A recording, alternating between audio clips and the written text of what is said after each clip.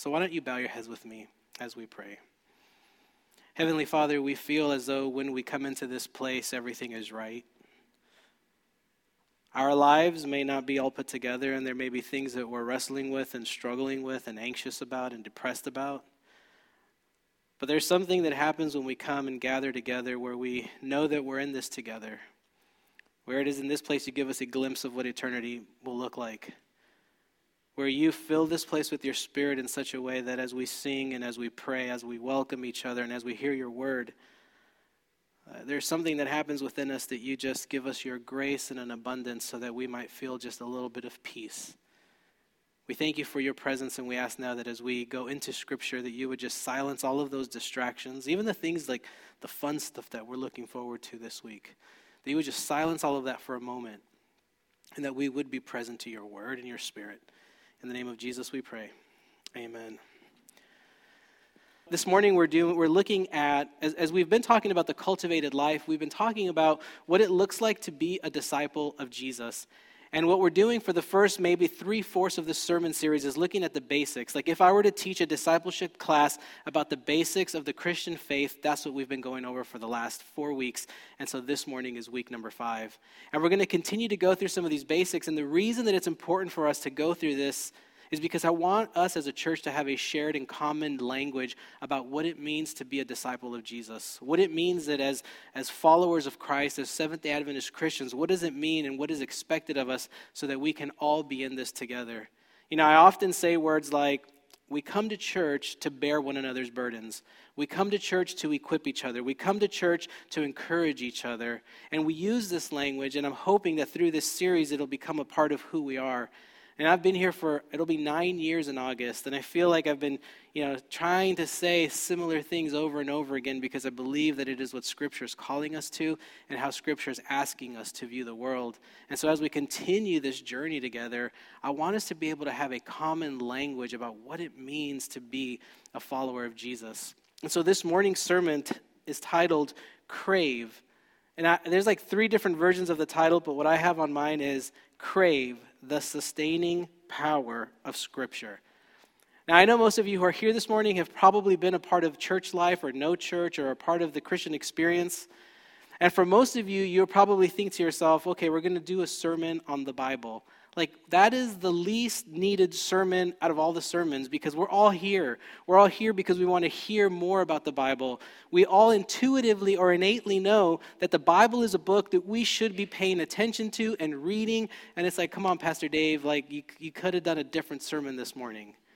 So here's what we'll start off with. Yes, you should be reading your Bible. It should be a daily thing. But this morning I want to show you from Scripture how it's so much more than something you should do, but it's an invitation of God that is inviting you into His presence, and it truly has this transforming power and effect on your life. Because if we're honest with ourselves, the Bible is one of those things that is often quoted by everyone to prove their version of what they believe is right. And yet it is often the book that is the least read and the least understood.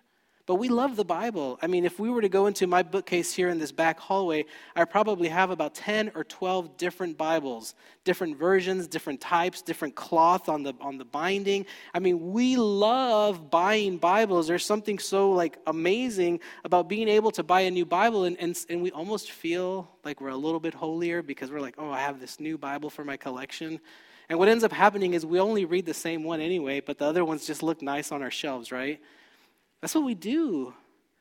And so the Bible, it's the most often used book, and Bible verses are used that people use to try to get their point across, but it's often the most misunderstood. You know, we often will say things like, well, we know that the Bible is important because it is the Word of God. It's the Word of God, and that's why we must read it. And we use this language, and I use this language. And we say the Bible is important because it's the Word of God, and so we must listen to what it says, and we must do what it says. But if we're honest, I'm not going to ask you to raise anybody's hand. Yes, the Bible is God's message for us.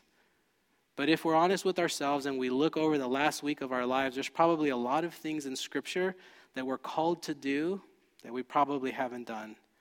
So the fact that it is God's Word, it doesn't mean that we're following it. me give you some examples. Have you ever disobeyed your parents?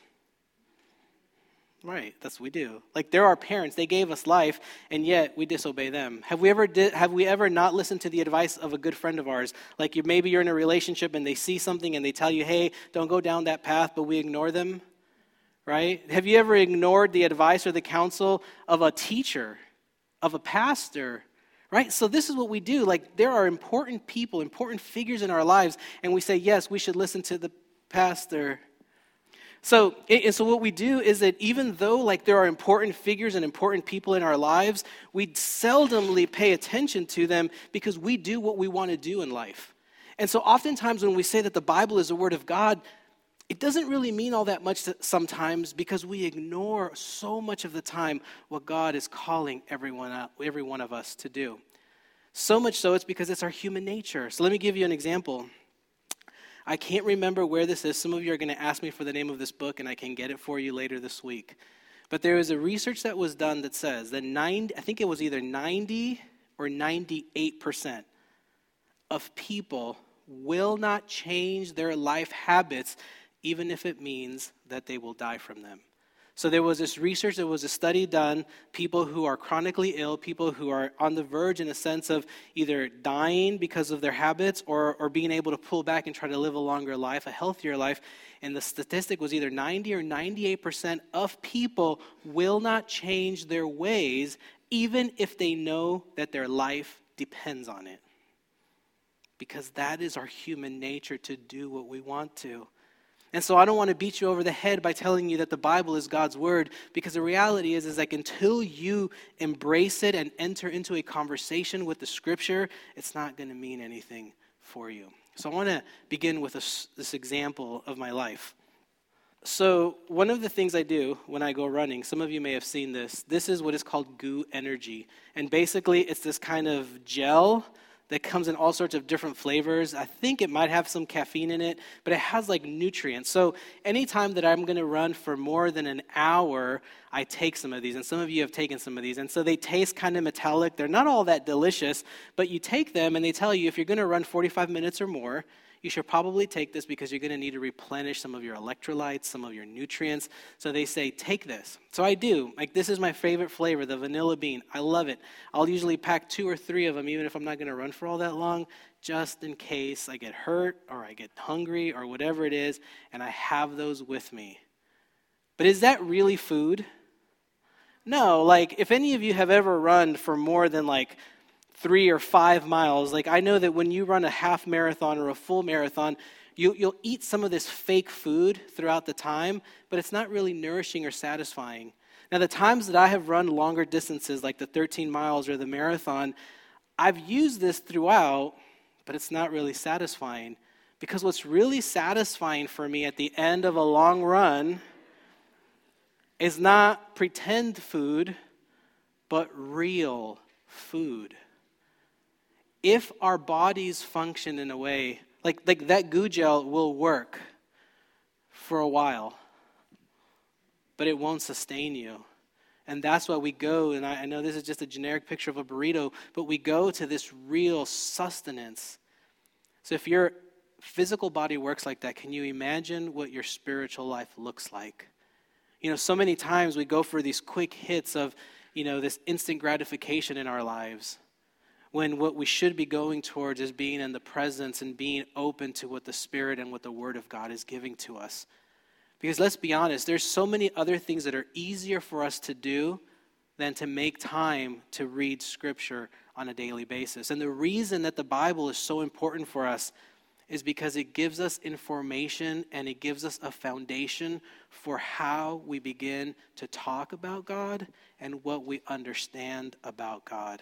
But there is this really great passage in Jeremiah, and I don't know if you've ever read it, but it says, when your words were found, I ate them, and your words became to me a joy and the delight of my heart. For I am called by your name, O God of hosts. Just think about that for a second. There is this image of the prophet Jeremiah having this conversation with God. And if you read this is a conversation that goes back and forth between the prophet and God. And Jeremiah says, when your word came to me, I ate it, and it became a joy and a delight for my heart. And so the question that we have to ask ourselves is, when you come to the Bible, is it a joy and a delight for your heart, or is it something that you just dread, but you know you have to do? Because it matters. The attitude and the energy that you bring to something that is important as this will determine what you're going to get out of this. When we look at Matthew chapter 4, verse 4, Jesus says, one does not live by bread alone, but what? By every word that comes from the mouth of God. There is something powerful that happens when you allow yourself to be exposed and be in the presence of the Spirit of God as you're reading Scripture.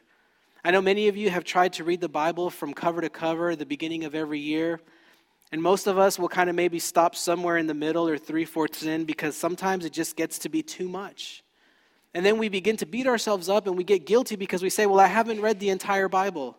I know that when I got ready to go to seminary, I thought that I had to read the entire Bible. And I tried and I failed.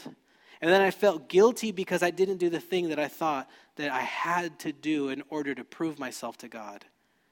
But what we find is that it's not so much the amount of Bible that you're reading, but it's the quality of how you're reading it.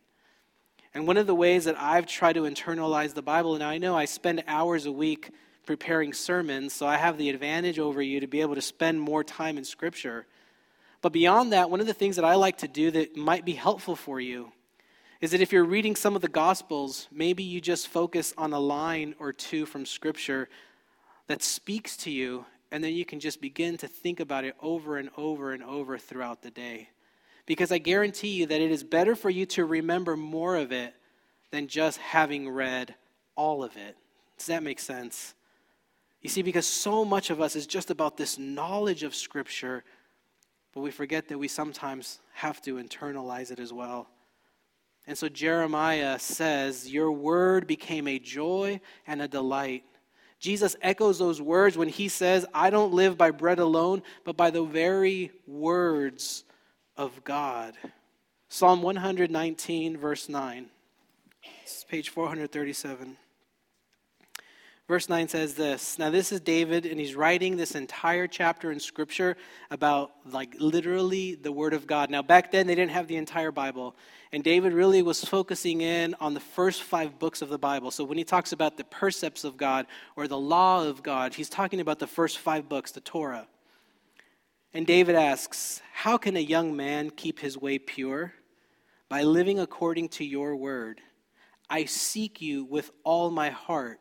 Do not let me stray from your commands. Verse 11, I have hidden your word in my heart that I might not sin against you. You see, when we dedicate our time, intentional time every day to listening to the message of God, and this isn't just for young men, but this is for everyone, young men, young women, old men, older women. When you delight in the word of Scripture, it begins to inform how you then begin to see the world. Because here's what happens. There is a competition for your mind and your soul and your thoughts about how you will see the world. All right, and one of the things, and I'll use myself as an example, and then you can find kind of where you relate to this. One of the things that I love to do a lot is listen to podcasts, talk radio. I like listening to audiobooks. I like to read a lot. I glance the news headlines because I don't really go into the full articles most of the time. I look at social media. So all of this information is coming your way. Whether you know it or not, it actually is shaping the way that you see the world. So depending on what you're ingesting, it's going to change the way you see the world one way or another. But what ends up happening is we end up filling ourselves with so much of this other information and very little on Scripture that then our worldview becomes and shaped by all these outside voices when God is just wanting to shape the way we see the world through His very Word. And the reason that it's important for us to read Scripture is not just so that we can know how to see the world, but so that God's Spirit will have something to work with within our hearts and in our minds and in our souls. Because without the words, without the stories, without really making this a joy, then we don't have the language that we need to be able to experience the presence of God. So I want to look at a story. I'm looking at our time. I want to look at a parable of Jesus in Luke chapter 8. So if you want to turn your Bibles to Luke chapter 8.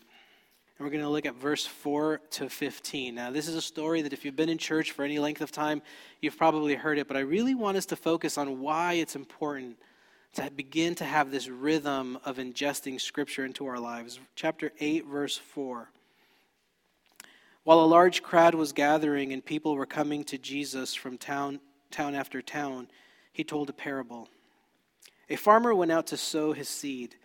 And as he was scattering the seed, some fell along the path. It was trampled on, and the birds of the air ate it up. Some fell on rock, and when it came up, the plants withered because they had no moisture. Other seed fell among thorns, which grew up with it and choked the plants. Still other seed fell on good soil. It came up, it yielded a crop 100 times more than what was sown. Now, if you're lost and you're just like, I don't know what this means, Jesus does a wonderful way of explaining what all of this is. But for instance, there are 4 different types of the conditions of where the seed falls, like 4 different types of soil. Now, the soil is a metaphor for your soul. The soil is a metaphor for your own spiritual experience and the reality that you see God in. And Jesus then explains this. This is the meaning of the parable, verse 11. The seed is the word of God. So we can substitute, Scripture for that as well. Those along the path, the first one, are the ones who hear the word, but then the devil comes and takes away the word from their hearts so that they may not believe and be saved. So there's this first kind of sense where you hear the word, you like it, it's music to your ears, but because you don't have like that desire to continue to follow in the path that Jesus is calling you to, the Bible says, Jesus says, that the devil comes and kind of takes that joy away from you. Verse 13, those on the rock are the ones who receive the word with joy when they hear it, but they have no root. They believe for a while, but in the time of testing, they fall away. And so the second kind, again, it's like we hear it, we love it. It's like those of us when we have those emotional experiences of faith, and maybe it's at a retreat, maybe it's during a worship service that is just really wonderful, and you hear this wonderful word and you receive it. But it doesn't stick because we haven't done the work of having roots, or as we talked about in the first sermon in this series, is we're not anchored to Christ. Verse 14, the seed that fell among the thorns stands for those who hear, but as they go on their way, they are choked by life's worries, riches, and pleasures, and they do not mature. Again, they receive it, they love it, but it only lasts for a little bit because the worries of the world, all the things that are urgent in your life, all the things that are important in your life become more important than allowing the Spirit of God to do a transforming work in you. Verse 15, but the seed on good soil stands for those with a noble and good heart who hear the word, retain it, and by persevering produce a crop. It's important that you know the condition of your own heart. And if you spend a few moments just thinking about the soil, you would begin to ask yourself, what is the soil? What is the condition of the soil of your soul? So much of faith, as we've called this sermon series, A Cultivated Life, faith and the journey of faith isn't something that's not a sprint. Paul says it's more of a marathon. It's something that happens. It's this long obedience in the same direction. And it is this understanding that we must continue to allow our hearts and our souls to be cultivated so that the Spirit has something to grow. And so if I could leave you with one image of what the Word of God can be, there's a lot of images, but the one that I want to leave with you is that the Scriptures are like a seed that are planted in the soil of your heart. And it is God who causes whatever He wants to grow up from that. You see, we need to be ingesting the Scripture so that God can then begin to give us an understanding not only of ourselves, but of God and of the world that is around us. Scriptures are that seed that allows to be germinated into our hearts, and it is through that that God can use it to shape and to transform us. But it's not just about the book. In our scripture reading, Jesus says, look, you all search the scriptures because you think that in them you find life. But I am the one who gives you life, and I am standing in front of you, and you are rejecting me. It is possible for you to read the Bible so much and still miss the person of Jesus. That should be scary to us. We can make an idol out of reading the Bible so much that we know everything, we know all the Bible verses, and yet we've missed out on that relationship that Jesus is inviting us to. You see, the Bible is not an end in it of itself, but the Bible is a means to the end, which is Jesus Christ. So why is it important for us to read the Bible? Not because it'll make you a good Christian. No one's keeping score. The reason it's important for us to open ourselves up to the Bible is because it is through that God leads our lives towards the person of Jesus, and with Jesus, he is the one who transforms all things. So the next time that you're going and you're setting out to read the Bible, remember that this is all about you entering into the presence of Jesus and not just to fill your quota for being a good Christian for the day. Reading scripture in the morning also is not a superstitious, like you don't read it so that you then have a good day. Because I bet you that if we passed the microphone around, we'd be here for days talking about how we read the Bible in the morning and we'd been reading it for many days in a row, and then something really terrible happened to us that day. So we're not superstitious when it comes to reading Scripture. All right, we don't read the Bible so we have a good day. We read the Bible to fortify us so that God has something to use within us so that our relationship with Jesus is solidified, it is grounded, it is rooted, and if and when the bad things happen in our lives, we're able to just kind of float through them because we know that there is something more to life than just that thing that's in front of us. So when we talk about Scripture, may it be a delight and a joy in your life. May you use it as a source of refreshment and living water for your life. May it be a reminder that it's like a love letter from God to you. Not that it has to be memorized or mastered, but the Scripture is something that you are invited to participate in. Find yourself within the story of Scripture and be reminded that if this happened before, if God parted the sea, if God resurrects the dead and gives sight to the blind, if God does impossible things in the Scripture, God can do the impossible things in your life. You see, by reading Scripture, our faith is strengthened because we can say that God who did that can do this for me. Now, I still believe that, I wish you all had some sort of systematic way of reading the Bible every single day. And I will say that when you miss out on it, you miss out on so much more of what God can do for you. And one of those ways, and I've heard this before when people say, like, I know I should read the Bible, but every time I open up the Bible, it doesn't make any sense. And I'll be honest with you, sometimes I forget that for some of you, when you come to the Scriptures, it is hard. I have 13 years of professional ministry, and I have commentaries and books and all sorts of stuff to give me this information. I went to school for 7 years to study some of this, and I'm continuing to go to school. So sometimes I forget that not everyone has that kind of step forward. And if you're one of those people that really wants to start with Scripture, send me a text. You can either send the church text message or my own, and I can give you some recommendations for books that help you on how to read the Bible, but I can also try to make some recommendations about devotionals that you can read, because I think devotionals are some of the best things that you can do to begin to get into the Word. Because we all know that when you have spent time in Scripture, it's like when you spend time in prayer. There's something inside you that you can't really pinpoint, but you know that something is happening. And if reading isn't one of your things, and this is the last part, the practical part of the sermon. If reading isn't one of your things that you like to do, there are hundreds, if not thousands, of free podcast sermons on the internet, which again, I can show you how to find them. And not just my own. I encourage you to hear other people. But like listening to sermons can also feed your soul because it plants not only the scripture within you, but these pastors who are wise are able to kind of unravel and allow the scriptures to flourish. You can listen to the Bible on the internet. What's that website? Blue Letter Bible,